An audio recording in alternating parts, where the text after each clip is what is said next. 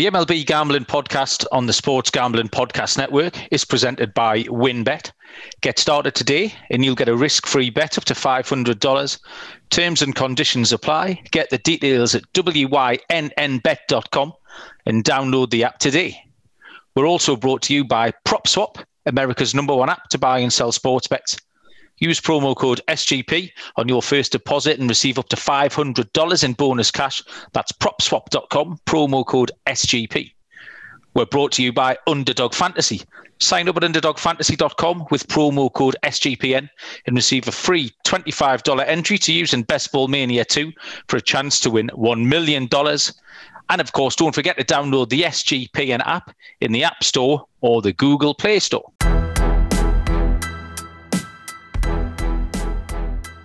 Good evening, everyone. Welcome along to the Sports Gambling Podcast Network. And this is the MLB Gambling Podcast. This is our regular midweek, our Thursday night checkup to see how we've done in the early part of the week and to preview the weekend's action ahead all around MLB and further afield tonight as well. We're broadening our horizons. We're going overseas. Joining me tonight, first up, as always, from Houston, Texas, Mr. Munaf Manji. Munaf, good evening. How are you? Good evening, sir. I'm doing well. I know usually on Thursdays we have a lot of day baseball, but nothing. We only had one game today, so that was a little disappointing. But other than that, just watching some golf and some tennis. So that's what's going on. Yeah, you've got your usual head up in your eye. You're doing your little meerkat left to right, tennis. See what's going on. Actually, I will ask you about the basketball in a little while because I think that came to a conclusion last night. But we are going three-handed tonight. We have a third wheel, and also joining us is the editor for the SGPN, the man who get paid the big bucks, a fantasy football contributor as well, Mr. Scott Reichel. Scott Reichel, how you doing? Reichel, but Reichel, I was close. I was going to give it to you for the British pronunciation, but okay, that's how it works out. I use that as a get-out clause for absolutely everything. I can play off my ignorance as Britishness a lot of the time and get away with it. So, and whereabouts geographically are you, Scott? Because I'm learning. I've learned about North Carolina a couple of weeks ago.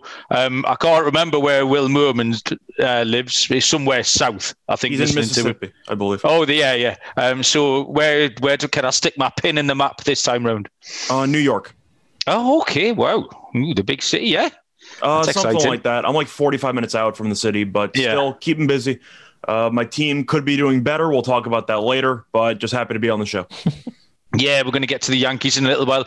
To be honest, Scott, we haven't trashed them too much, really. We've trashed them a little bit. Munaf is mainly responsible for that. Because the thing with me is I don't have any strong leanings. I can be quite impartial because I'm 4,500 miles away. So Munaf does like to stick the knife in and give it a twist when he can. But we'll get to the Yankees in a little while.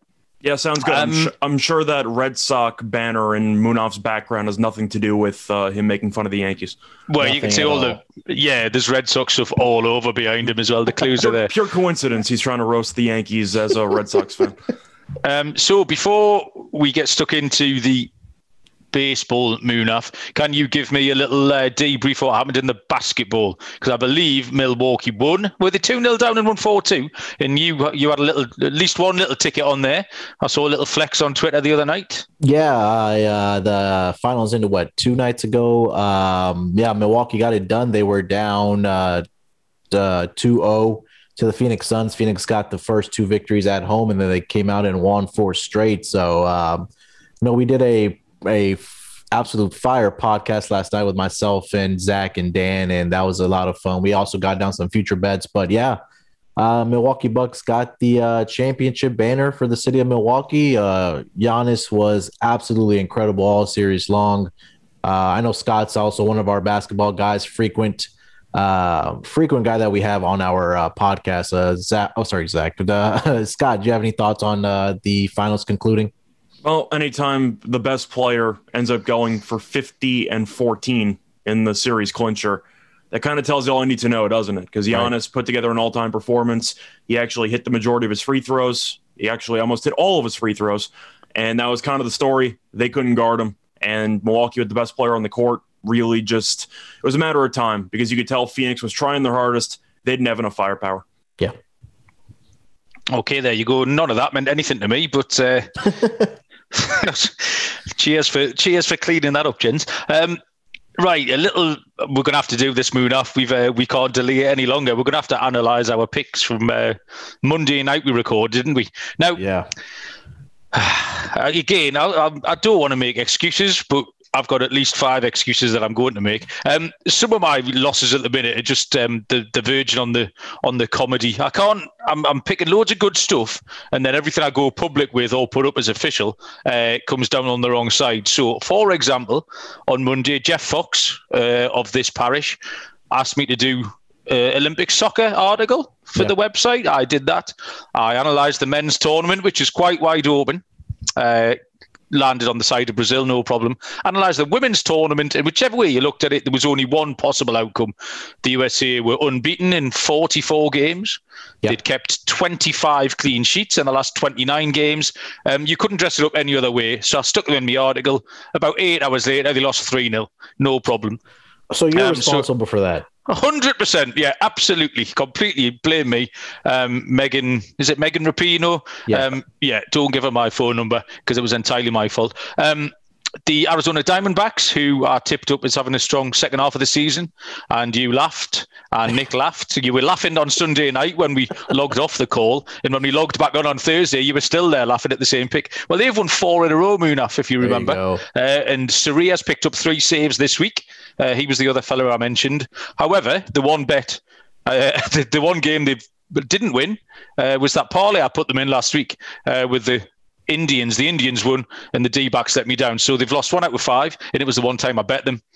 So that leads into my pick. This is all dressing up my pick, my bad pick from Monday night. So it was the Rockies. Tuesday night, it was the Rockies and German Marquez against Marco Gonzalez. I have written on the show notes, absolute bollocks. They were 2-0 up through 5, and then gave up 4 runs in the 6th. So, yeah, it went down. The process was right. Again, Marquez had the lead. And then the very next night, the Rockies put up a 5 spot in the first inning. And I'm just thinking, I just can't catch a break. But, yeah, so it wasn't a bad pick process-wise. However, that doesn't reflect as much in your bank balance. My dog is still going tonight. Cal Quantrill is going in a couple of hours' time. Facing a pitching change, actually. I think it was due to be Shane McClanahan, and it is Luis Patino, but I'm happy with the Quantrill pick, so I'll stick that down still as my dog. As far as the pitchers to watch, we talked about a few. Vlad Gutierrez, who was one of my risky ones we said we were going to follow, he got smashed around a bit by the Mets. But then Juan Carlos Mejia and Kyle Muller, particularly against the Padres, pitched really well. And then Tuki Toussaint got a win for the Braves against the Padres as well. So there was a fairly decent start for those boys that we said we were going to follow. Munaf, you took a bit of a spanking this week as well, didn't you? Yeah, I had the Marlins and Nationals over, I believe it was last night. But again, that was a game that had a pitching change. I had Sandy Alcantara pitching for the Marlins, but I believe he left for some family matters. And Eric Fedde looked like a Cy Young caliber pitcher last night against the Marlins. So that one didn't come to fruition. And then my quote unquote dog, I was actually surprised that this wasn't more. Was it a dog? It really, I got it at -110. And I honestly thought the Phillies would be maybe close to even or maybe like a slight underdog, but they came out. I think they opened around that and they got all the way up to like -120, -125 range. And, but no excuses. I mean, a loss is a loss. They got beat by Scott's Yankees. Not a great outing for him. You get 4 earned runs. Chalk it up as a loss, but I think all around for also Nick's pick, he had a pitching change, but his pick was going to be a loser anyways because he picked against the Red Sox, and I think that's been a thorn when you guys are picking against the Red Sox on our podcast. So he was backing Robbie Ray against Tanner Houck, but that was a pitching change. He faced Garrett Richards last night. And the Red Sox offense really just carried them last night against Robbie Ray. And then his dog was the Orioles money line Tuesday versus the Rays. John Means was returning back from injury, and that was a loss. So We took one hard one on the chin today. We had to bring in some more of the expert Scott. So hopefully Scott brings up some good luck this week, and hopefully we're able to turn it around for the weekend. So, Scott, do you think he can compete with that? Round about 0-5, maybe 0-6? I can do my best. I don't want to try to, dig the dagger in any deeper there, Malcolm. But on the radio show that I do, one of my favorite plays the other day was the Mariners against Marquez. No, you bad man. Game. So I believe that was plus 165 at the time. I don't know. It was one of those spots I just went for the value, but sorry, but I actually faded you on one of those picks accidentally. And it worked itself out. Nobody likes a show off, Scott. Come on. Well, you asked, so you kind of set yourself up. Oh, yeah, I did ask. Yeah, you didn't have to say, though. You could have lied to spare my feelings. That's what everyone else does around here. It's hard. We coming off that All-Star break with the starting rotations. We're getting mucked about a little bit. We know Yu Darvish was slated to pitch on Monday. They'd mucked around with some IL time for him, but then there was a lot of weather around that game. There was a lot of games rained out, and that can absolutely mess up the probable pitchers who were going, especially when you end up with double headers and things. Tally site wise, bumming around at 50%. I was 4 behind on Monday, and I've gone 500 ever since. Got a little bit closer down with the Tigers over the Rangers. The Rangers are absolutely terrible. I listened to the radio call for that tonight, and the Tigers commentators were so enthusiastic about everything the Tigers did. I know it's kind of their job, but often the commentators are kind of more pragmatic. But not that every Jonathan Scope dribbles an infield single, and he was the best hitter you've ever seen. It's the first time I listened to a Tigers radio call, and they were so one-sided. I enjoyed that a lot. If you were a Tigers fan in your team, I believe now that's 9 wins in a row for them. You would be a little excited too, Malcolm. The Tigers, yeah, they've been feisty. They've been doing lots of things. Doing lots of things really well. Yeah, we normally mention a little streak when we get to our week's news, which we can get to now. And the first thing that I was going to mention is that we talked about last Sunday was the Giants-Dodgers series, and how the Dodgers had slowly got to within striking distance of top spot, and maybe this was the time that they were going to overhaul San Francisco. We've been waiting for it. Everyone's been saying it's coming. And then last night, the Giants kept their noses in front with a 2-run Wilmer Flores walk-off. Scott, the Giants have been a big surprise team, but they're still doing it, and they've been fun to watch, and it's been a good story. Definitely true. I think the biggest surprise for me has been the rotation. The offense has been a little bit surprising with the amount of home run hitters they have on the team, especially at Oracle Park, which is usually a pitcher's friendly ballpark. But nobody thought Kevin Gausman would be as good as he's been. You're talking about him, DeSclafani. I know they picked up during the offseason, which I was kind of scratching my head at the time, not going to lie, because I wasn't sure what the Giants were trying to do. I know they barely missed out on the playoffs last year, losing in the final game of the regular season, but that was also an expanded playoff picture with the extra wild card spot. So I didn't actually think the Giants would be competitive. Yet they signed DeSclafani, and the entire pitching staff has been fantastic. Gausman's been great. DeSclafani's been great. Even Cueto's been pretty good. Alex Wood's been good. Even Logan Webb's been pretty good. They keep throwing out bodies, and everyone seems to be doing well, and I feel like that's the biggest surprise for me. Now, the main reason why the Dodgers couldn't catch up yesterday was because Dave Roberts is still using Kenley Jansen in the ninth. Good for you, I guess, for being stubborn, because that's still stupid. I don't really know what else to say. Anytime you can't use your closer in the World Series clinching game, which they ended up not doing last year, they used Urias, and yet you bring Jansen back to close the following year, I have no idea what you're doing. I know Jansen's numbers overall were good, but I'll ask both of you, if you were in a playoff game, would you trust Kenley Jansen pitching the ninth inning for you? Because I wouldn't. No, there's a couple of things. We often talk about the eye test as well as the numbers, and you just got no confidence, have you? The minute he comes walking out, you're waiting for something to go wrong. It's a bonus if he gets it done. If it goes well, you see that as a bonus. So you're not expecting it to go well, which I think has to be a red flag for your closer. Munaf, any opinions? So pop quiz for both of you. If it's bases loaded in the Game 7 of the World Series, are you bringing out Jansen or are you bringing out Chapman? Oh, wow. Can I get a third option? No. That's all I got. That's what you got. I'll go Chapman, just because of the fact that he can definitely strike out a batter or two. The one concern I have with Jansen is I know both of them walk a lot of guys. That's kind of Jansen's problem for years, but decent amount of wild pitches as well. I feel like Chapman does a pretty good job of controlling that. Yep. So I'd go Chapman because he could get you that 102 mile an hour strikeout if you need it. Where Jansen, you're kind of dancing a little bit on the corners. And if you have a batter with a good eye, I don't exactly trust Jansen to keep it in the zone. So if I had to pick, I'd pick Chapman, but I'm probably just packing my bags and going home because I'm probably going to lose the game anyway. Does that answer your question? There you go. I'd be on the same flight out of there as Scott, I think. But I would probably pick Jansen, I think. I just think Chapman appears to be getting progressively worse, where at least Jansen's inconsistent, which is a daft thing to say, when the best thing we've got to say for someone is they're inconsistent, where Chapman that curve just appears to be going in one direction. And how far down it'll have to go, I don't know. But both have been getting hit very hard lately. Yermain Mercedes, this was a fun story. We've talked about him a couple of times already in Tony La Russa. They had some shenanigans earlier in the season when Mercedes hit a 3-0 pitch off Willians Astudillo.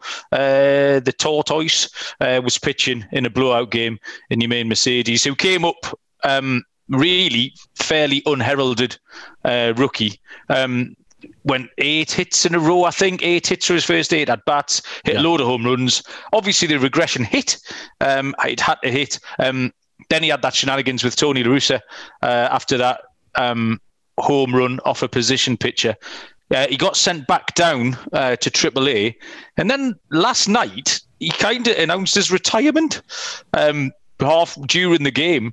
And there's a lot of people sort of blaming Tony La Russa for this. Now, I'm assuming Mercedes will come to his senses and people will talk him round. But it was just a really odd story, because he seemed like a really fun player a couple of months ago. And this has been an odd one. Did you catch any of this, you two boys? Yeah. So did you see the update today? Well, depends what it was. You tell me. He's back. Oh, he's back. Hey, there we go. Sorry. No, I didn't say that. I mean, I thought it was a matter of time, but just dropped right before him and Tony had a chat, did they? I'm sure something along the lines of that happened, but yeah, I saw it last night, and people were blaming Tony La Russa for what was going on for him leaving, but I think right before 15, 20 minutes before we got on, I saw the story where he put up another post that he's coming back to play. So I'm sure someone talked some sense into him about playing baseball and how he's good at it, or at least privileged to have the opportunity to play the game. I actually heard some people saying some nice things about Tony La Russa today, because he's been quite an easy target, and we've had a bit of a giggle at him once or twice. We didn't know the zombie runner rules, and he left his picture out there running one day, and then something else happened. But I think the nicest thing people were saying about him was that he's kind of just left people alone to do what they want to do. He hasn't interfered too much now. Whether that might not even be by choice, he might just have sort of meandered along. But he's at the young pitching coach, and we're going to talk about the White Sox in a little while because they've got a stellar series coming up at the weekend. But they've got a young pitching coach, and he's let him just take that rotation and just crack on. He hasn't interfered. So as much as La Russa's been a bit of an easy target, I think he's done some things as well. And he certainly hasn't had an adverse effect on how the clubhouse have handled themselves, and the results have been great as well. Okay, I've got some trivia as well. The second one of the night, the Shohei Ohtani All-Star jersey was auctioned off this week. Do either of you know the answer to this before I ask you? I don't know how much it went for, but I can take a guess. Well, that's exactly the path we're heading down, Scott. So, it was auctioned this week. It became the most expensive auction item for so many years, maybe about 20 years, I think it was. Okay, nearest the pin. Scott, what have you got for me? I'll go 275K. Munaf? I don't think it went that much. Said it was the largest in 20 years, so I took a shot with it. Yeah. It was 2001. 135. Munaf for the double. $130,210. Yeah, you'd have done well. And you beat the record. Was it Ichiro? No, it was a Otani jersey, which it would sold 3 day a game used Angels jersey, which had sold just 3 days prior. So I don't actually have the stats before that. I don't know the 20-year-old one. I don't know. I probably should have dug that out because you said 2001, and I'm thinking if that was Ichiro's rookie year. Oh, okay. So I think I'm trying to think if that could be correct. Maybe it was a Bonds thing. Who knows? But the point is 2001. I am curious after Otani showed up and now his jersey is worth a lot. If Ichiro was the previous record holder, I am kind of curious about that. It says, I think they started recording the MLB auctions back in 2001. So this has been the most expensive in the history of those. So 3 days prior. So before that, I don't know, but we can dig that out for you, Scott, at some point. So yeah, Munaf, you can chalk that one up. There's a win. Thank you. I'll take it. And finally, before we get into our Yankees chat, trade deadline next week, July 30. Now, we're not going to get into it too far because there should be a lot more to talk about next week. But any early impressions, thoughts? Have you had any whispers or any feelings? What's going to happen, Scott? If I had to look at some teams that are selling, I got to assume the Cubs are going to blow it up. Now, if you want to talk about just the 3 people in question, you have Bryant, who got injured. So I don't actually know if he's going to be traded now or if he's kind of untouchable. But Rizzo, I think, is going to stay. I feel like each team's going to need a next player, Mr. Cub, so to speak. I think Rizzo will stay. I think Baez is gone. I just don't see how they're going to be able to re-sign Baez. It seems like they tried to talk to him about getting an extension. Baez basically laughed them to the bank, so he seems to be wanting to get paid a lot more money during the free agency. I think Baez is gone because I think the Cubs realize if we don't get something for this guy, he's going to walk anyway. So I think Baez is getting shipped off in the next week and a half.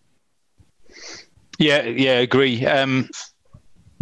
Chris Bryant was the other one you already mentioned. So we're going to talk about that when we have more concrete stuff next week. So what we're going to do now, Scott, is we're just going to fire questions at you. We're going to make you say stuff for a little while. You're on here for a reason. First off, before we talk Yankees, so obviously, as a member of the SGPN family, that makes you a DGen. So how does your MLB gambling take shape? Are you a season-long bet? Do you do player props, DFS? Do you get involved every night? Do you have time to analyse? Give us a little bit about how you would have an MLB bet, how you would look at it. Well, if I didn't have time to analyze, you probably wouldn't have me on the show. So I'm going to answer that question first. But as for MLB betting, I do it, I would say, almost every day. I like to pace myself. I'm not a true DGen where I'm betting any game on TV and I'm betting everything because I can.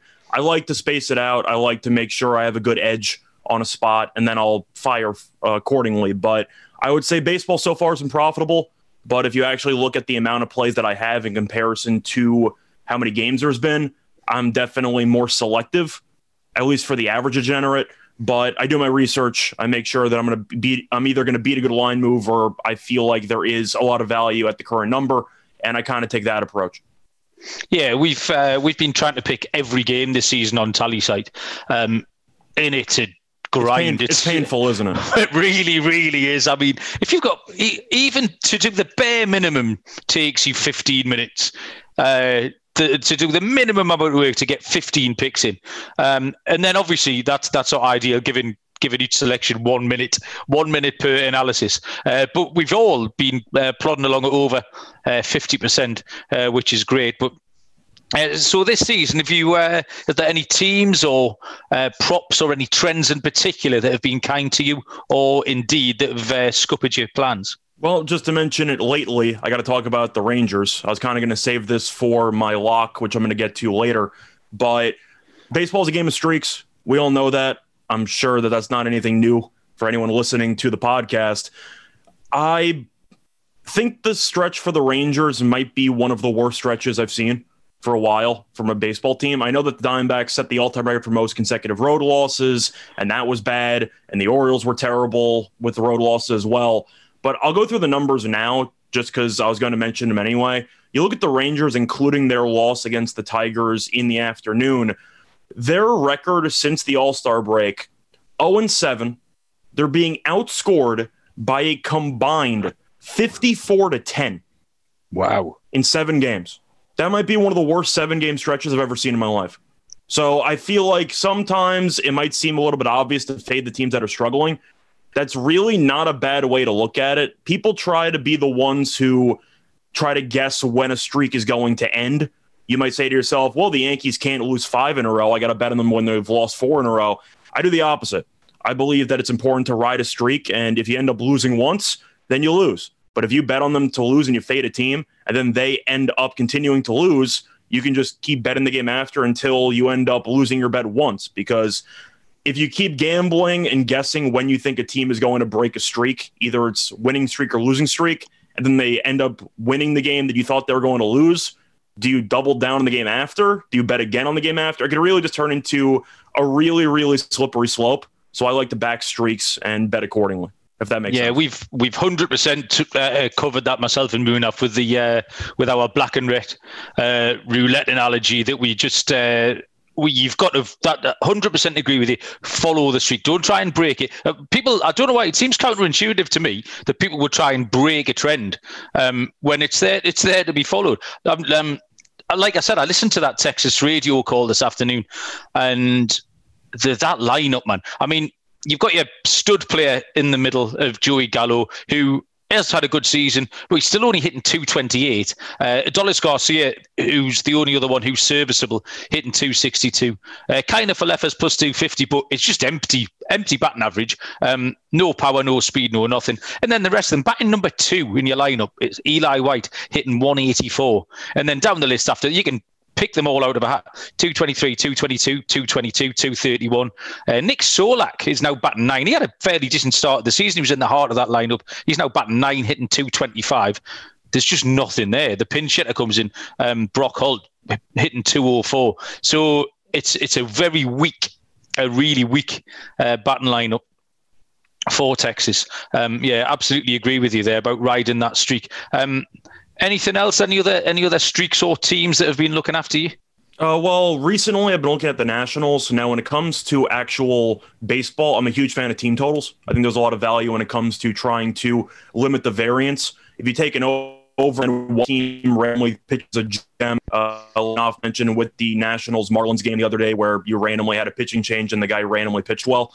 I feel like a team total is a good way to try to isolate an advantage. And if you look at the Nationals offensively, I know that in the last game, they only scored 1 run. But before that, they have been doing really well, and Soto's been heating up. We know Schwarber was kind of carrying the load for about a month or so. But if you want to actually look at the Nationals' recent performances, they have really been scoring at least pretty much 5 runs within almost every game for the last week. I just feel like if you look at their team totals, usually around 4.5. Occasionally, you could find a 3.5. And some markets even give you alternative team totals. So you can potentially lay a little bit of extra juice, but we know how important extra run can be when it comes to a team total. So I'm looking at teams that are in very good form offensively, and usually I'll ride their team totals streaks-wise, but I do think team totals are a good way of ignoring one half of the equation when it comes to not liking a starting pitcher and only focusing on one side and still making a profit.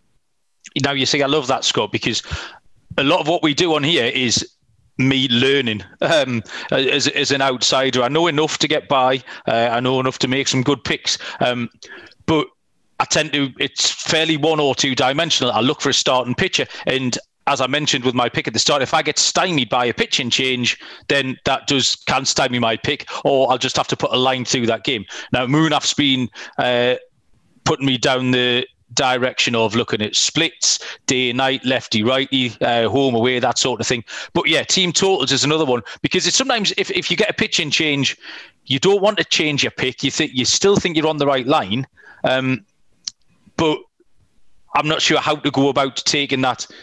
Taking a line or taking that team, but a team total that's a legitimate way of getting that done. So I'll write that on my list of things that I've learned. Munaf, team totals, is that, do you like pitching changes, things like that? Are you on the same page as Scott? Is that something you get your teeth into? Yeah, and I play a lot of team totals in basketball also, right? And I think baseball is probably a better way to, if you do like overs, like Scott was mentioning, like with the Rangers recently and how well the Tigers have been hitting against them and against their crappy pitching. That's one way to kind of look at it. I think Cameron in our group chat, or sorry, in the Slack channel, was talking about just taking blindly the Tigers run line and their money line and their team total every single game against the Rangers. And I believe it profited every single day for him. So, like Scott mentioned, 100% that it is a game of streaks.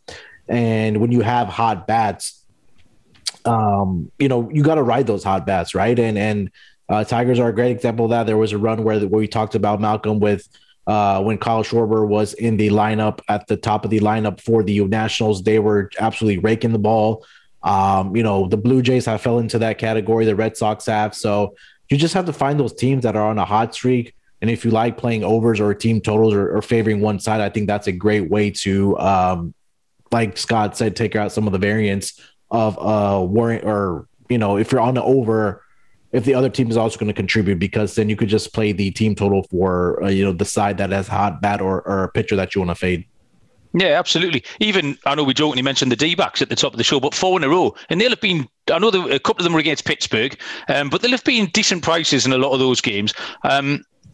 Players-wise, Freddie Freeman hadn't had a swing and a miss in about 20 at-bats or something this week, which is a frankly ridiculous record. But if you're looking for player props, and if you could have isolated that, then there would have easily been a line over Freddie Freeman. He's been getting 2 hits a night for the last fortnight, so yeah, I'm certainly going to keep an eye on that and try and factor that into my baseball handicapping.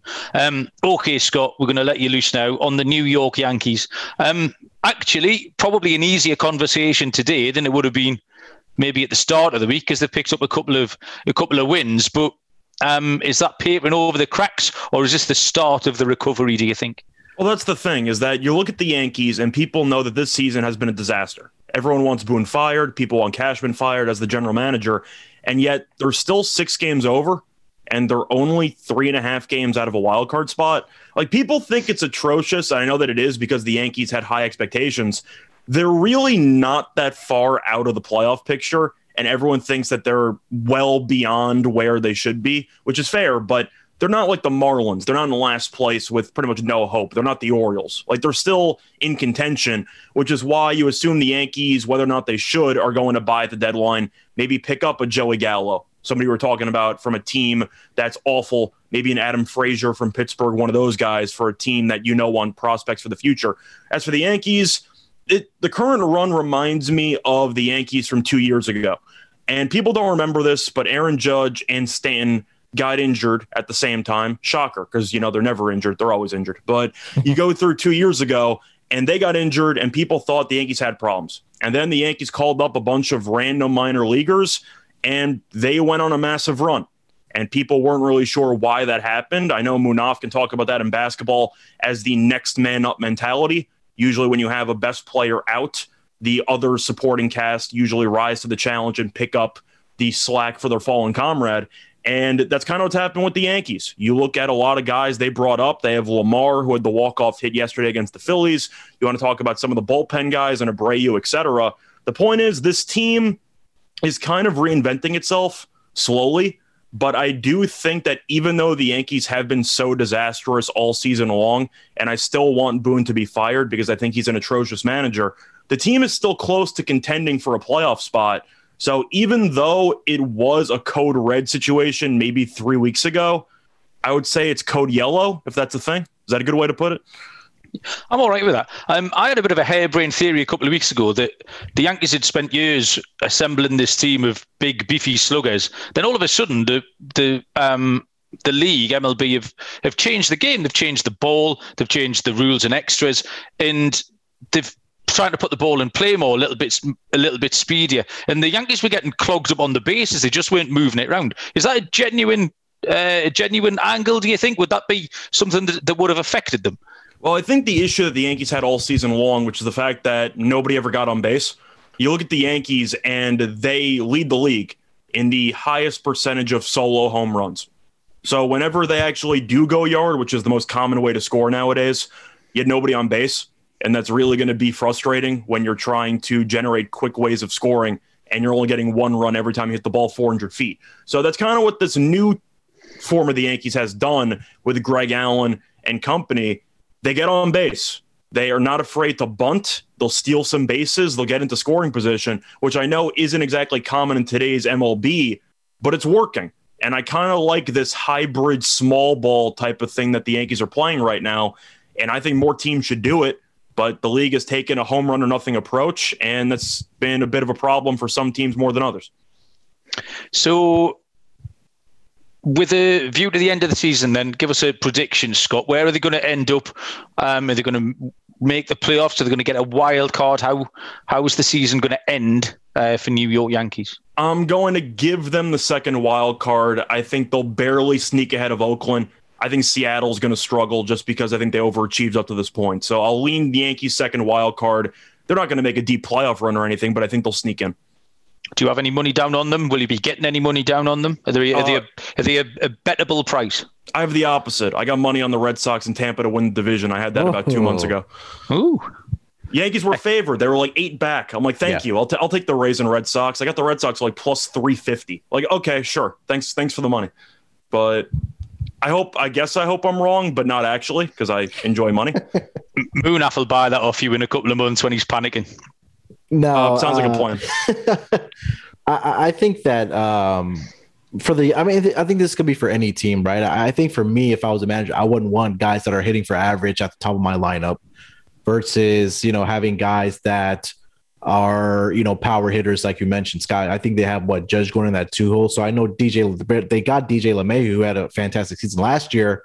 But he's kind of, he's regressed a little bit this year, and he's a guy that can get on base and hit for average. Yeah, so I think that small ball for the Yankees might be what they kind of need to get back to for if they're going to make a playoff run or at least get into the playoffs or get that wild card spot like you were talking about, Scott. One question I did have for you: do you think how high are you on Greg Allen? Because I've been watching a couple of the Yankees game and he looks pretty good. I think that's kind of a good thing and a bad thing because Allen's been really good as a low budget pickup during the offseason. However, Allen's looked like the best player on the roster, and that's not something you're supposed to say about a playoff team. So I'm kind of torn, but he's provided a spark, and that's kind of what the Yankees went for. The same thing happened with LeCastro when they acquired him at the deadline. Unfortunately, he tore his ACL about 3 games later, so now he's out for the year. But it seemed like they were willing to test the envelope a little bit when it came to injecting some speed into the lineup, trying to be more aggressive on the base paths with some actual base running ability when it comes to stealing bases, and it's paid off. Now, of course, is that going to work out? Is Allen still going to play once Aaron Judge comes back? I don't know how you're going to end up, coordinating that outfield, but either way, I'm impressed the Yankees haven't rolled over when they had pretty much every excuse to roll over once Judge and Urshela got COVID. WynnBET is bringing the action of real sports betting with the Wynn Las Vegas experience. Get in on all your favourite teams, players and sports games. Generous promos, odds and parlays are happening right now at WynnBET. Get started today and you'll receive a special offer up to $500 in risk-free sports bets. Terms and conditions apply. Get the details at wynnbet.com and download the app today. We're brought to you by PropSwap, America's #1 app to buy and sell sports bets. Find the best odds on NBA Championship and MLB futures when you buy directly from other bettors on PropSwap.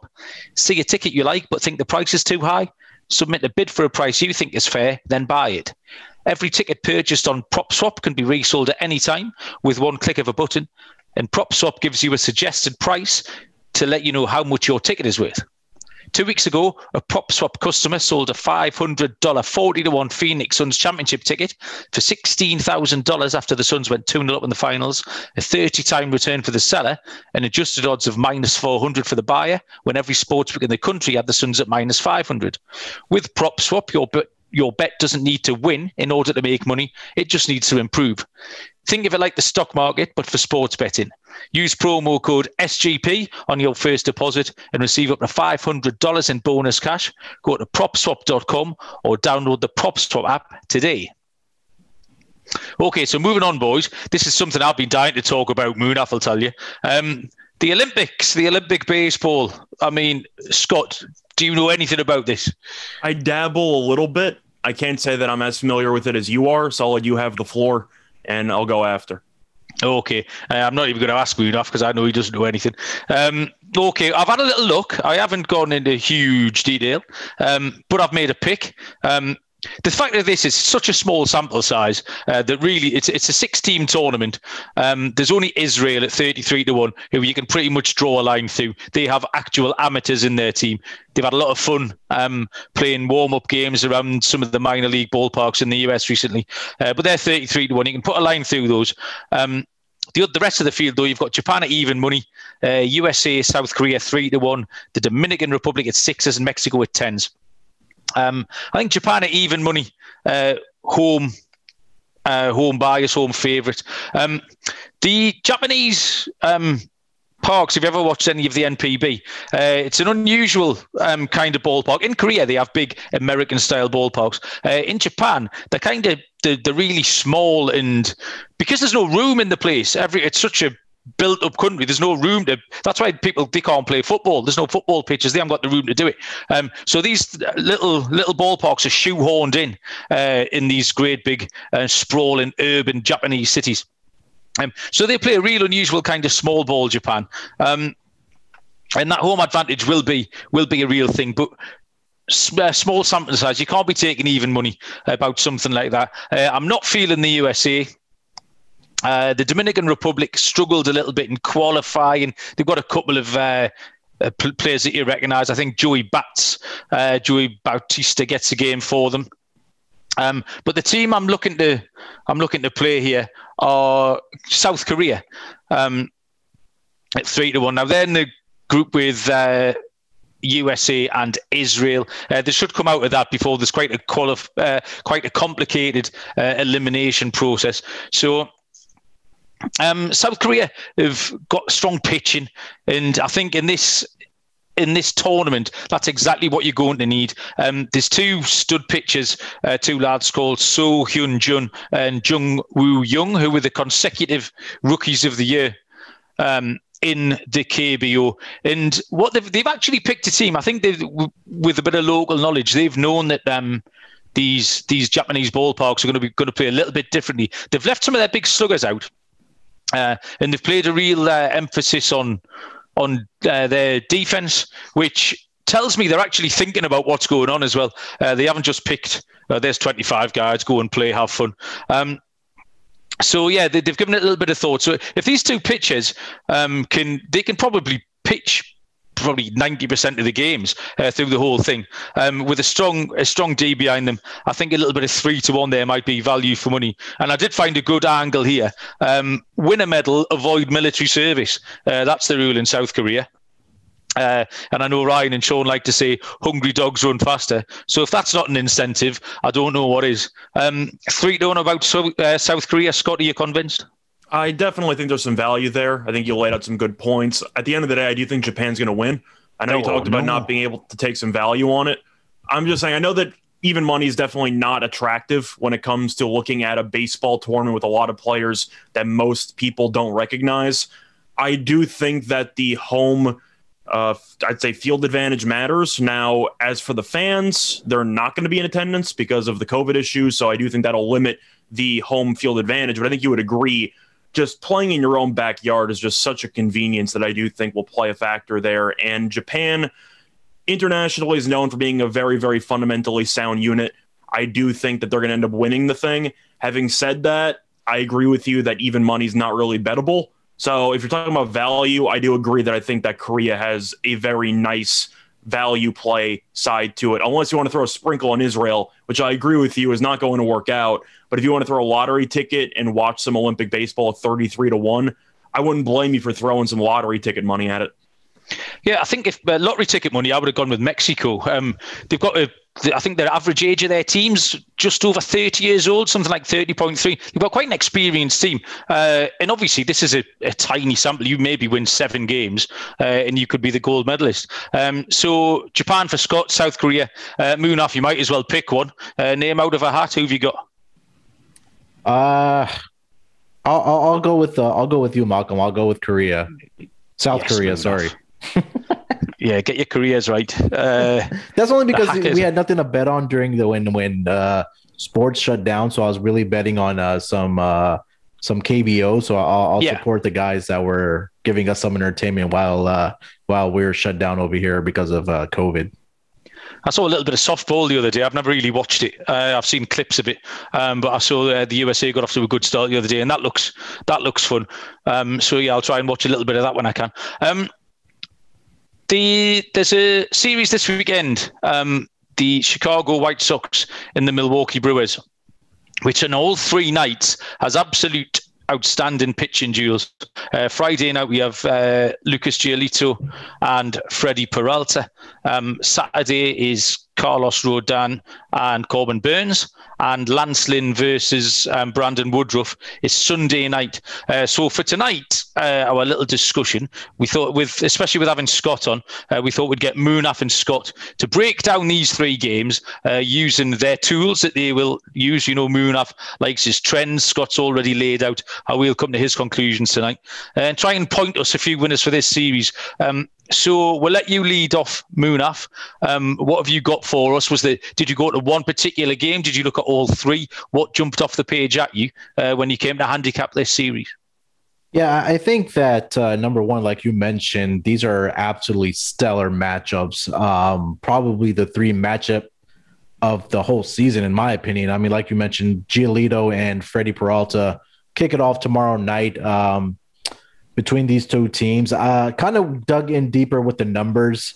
So we'll start with game 1, and Lucas Giolito, 3.9 ERA. His ERA on the road is higher than it is what he does at home. He's close to a 5 ERA on the road. So, obviously the advantage right now is with Milwaukee, number 1 being at home, and the Chicago White Sox losing a bat because there is no DH in the National League. So I think I'll give that one up to the Chicago White Sox. But all across the board, for Freddie Peralta, I mean, 2.39 overall ERA. He is, 2.24 at night, 2.04 at home. Just absolutely stellar so far this season. So I'll probably go with Freddie Peralta in game 1. It's almost going to be really interesting to see how many combined runs are going to be scored in this entire series, because we could easily see this ending like 2-0, 3-1, those type of games. So I think there may be some, might want to take a look at, full game under or first 5 inning unders between these pitchers. And then on Saturday night, it's Carlos Rodon taking on Corbin Burns. Again, the numbers across the boards for all of these guys, 2.14 for Rodon and 2.16 for Corbin Burns. And Rodon, I mean, the numbers are just ridiculous. A 1.64 ERA at night, a 1.69 on the road. All of these guys have ERAs that fall below 3 and even below close to 2.5. So it's going to be a boring series, but if you're a fan of pitching duels, this is going to be the one series all series long that's going to be such a duel. Just something that did stick out to me, though, when I was digging a little deeper for this games was in interleague games this season, Chicago White Sox are 4-3. Small sample here, but they are 4-3. But the Milwaukee Brewers in 9 games in interleague games are 2-7. So I would probably give the edge to the Chicago White Sox as a starting point here for this discussion. Let Scott jump in and see what his thoughts are. Well, we're kind of on the same page, but just to look at it from a different perspective, I think it's going to be a very low-scoring series as well, but that kind of takes me to my angle of looking at team totals. I like Milwaukee under in basically every game. And the main reason why, you look at Milwaukee's offense, and we know it's not very good. You want to talk about how Milwaukee's averaging 4.38 runs per game, which ranks 16th in the league. They're averaging even less runs at home, oddly enough, as they're averaging 4.18 runs per home game. But just to look at how they performed at home lately, I'm going to go through the last 5 home games and tell you how many runs the Brewers have scored. 0, 3, 1, 2, and 3. That's against the Reds and the Royals. Those aren't very good pitching teams. Right. I think there's a good chance the Brewers are going to struggle offensively in the spot. And I know that we've talked about how the White Sox might not be able to really, really adjust to having the pitcher bat. You're going to tell them to sit there and bunt half the time anyway, if not try to just take a strikeout. I think they'll manage. Plus, LaRusso was in the National League for so long. I think he definitely has a few tricks up his sleeve. But at the end of the day, I just think that the Brewers, despite being in first place in a pretty weak division, I think they were the best team in the division. I picked them to win the division. I do think they've overachieved a little bit because the offense has been that underwhelming. The White Sox, we know, can win this series in a variety of ways. They can outscore Milwaukee by, I'd say, tearing the bullpen apart, or B, they could just outduel Milwaukee and try to win some close games. Either way, I think Chicago's the better team. I think all three of us would agree with that. But I'm looking at team totals here. I just think that until the Brewers show me at home, especially lately, that they can score regularly, their team total should probably be around 3.5, if not 4.5 in some spots, because they're going to be favored in a game or two. So I do think that you'll find some value on the under with Milwaukee team totals, because this White Sox pitching staff is very good, and the bullpen, 12th best ERA, which I know sounds more middle of the road, but the fact is, if your starters give you 7 solid and your bullpen doesn't blow it for you, I do think Milwaukee should probably finish with 3 or less runs in at least 2 of these 3 games. Yeah, we've been quite high on the Brewers from pre-season all the way through. We got them at good prices, plus odds, right up to even a couple of weeks ago. It was only a couple of weeks ago when they shifted and went heavily odds on favourites. But they have been quite anemic. I watched the game last night against the Royals. And it just looks a little bit light, and I think it's a lack of opposition mainly in that division that's got them into the position they have.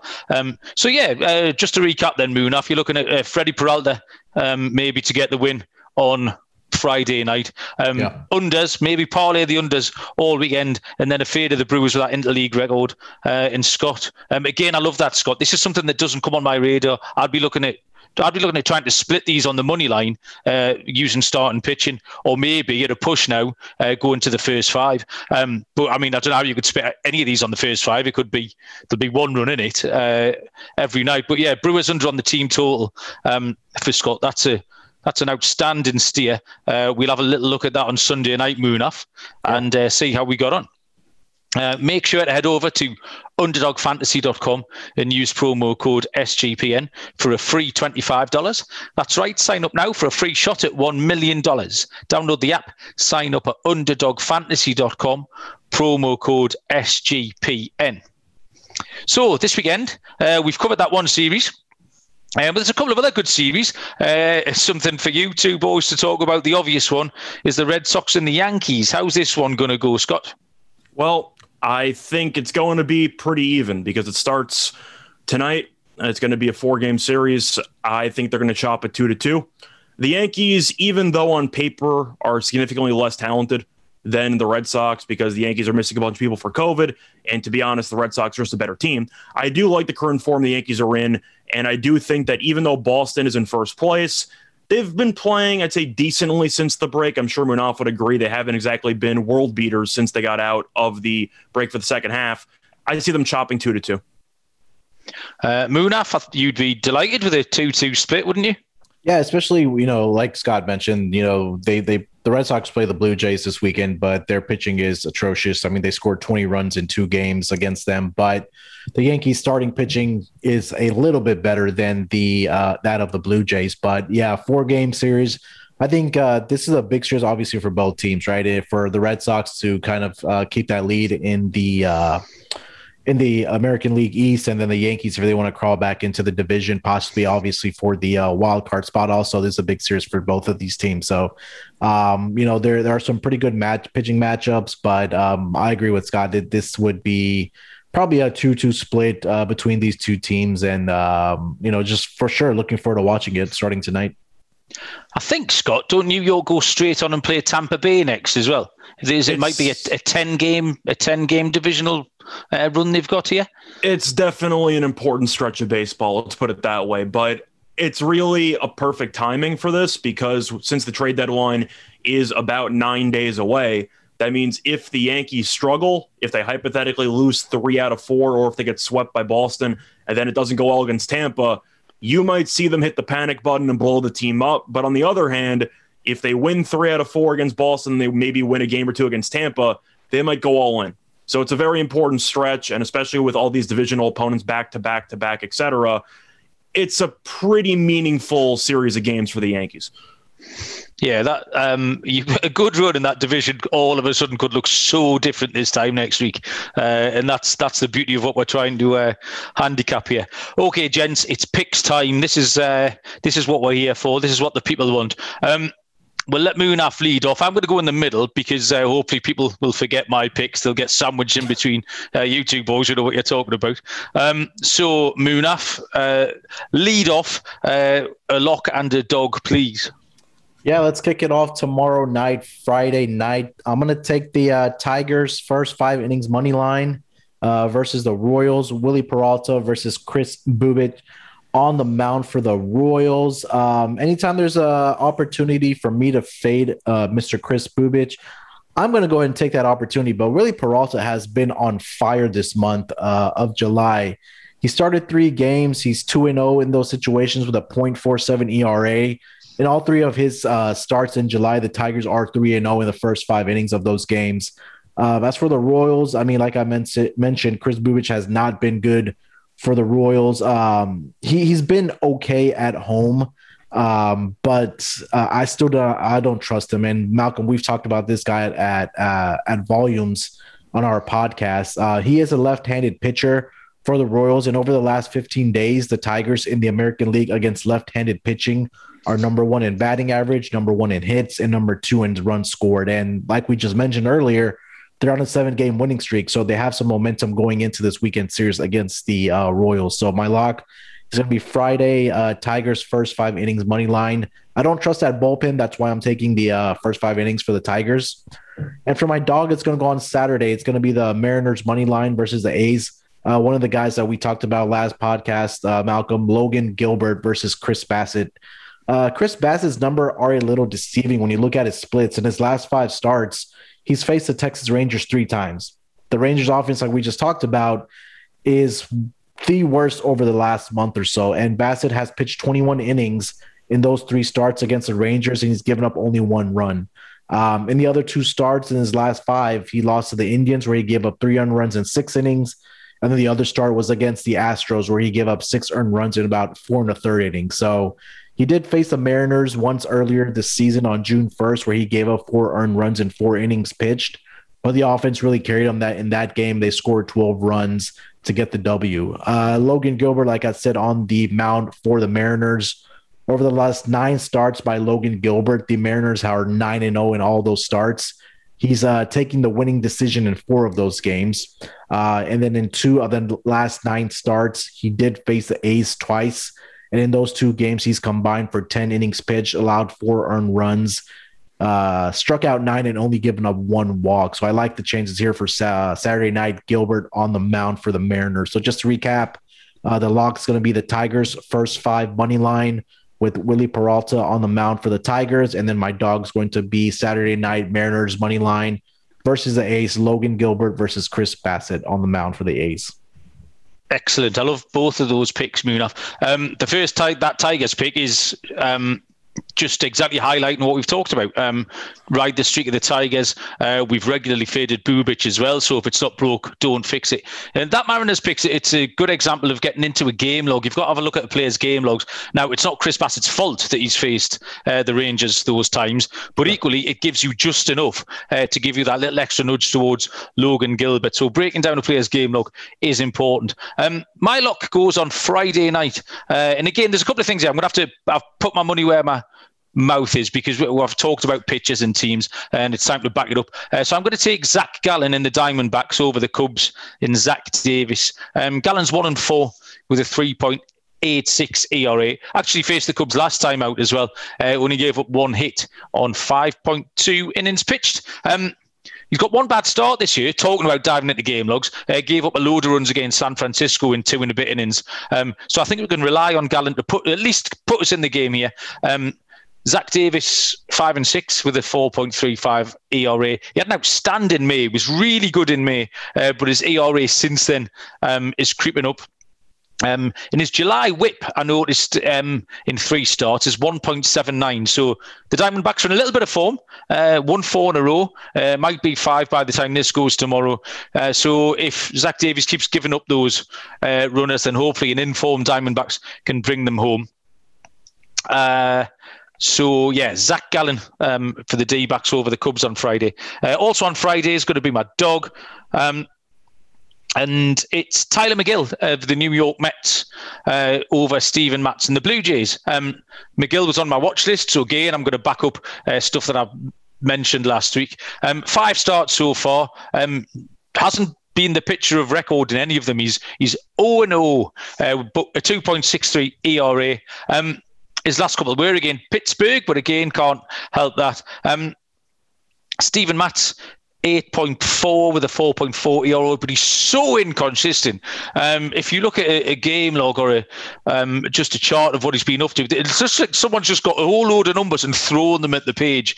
There's 8s and 0s and 4s and 9s. It's like it's a dyslexic's nightmare. Like you struggle to make head nor tail of what Steven Matz has been up to.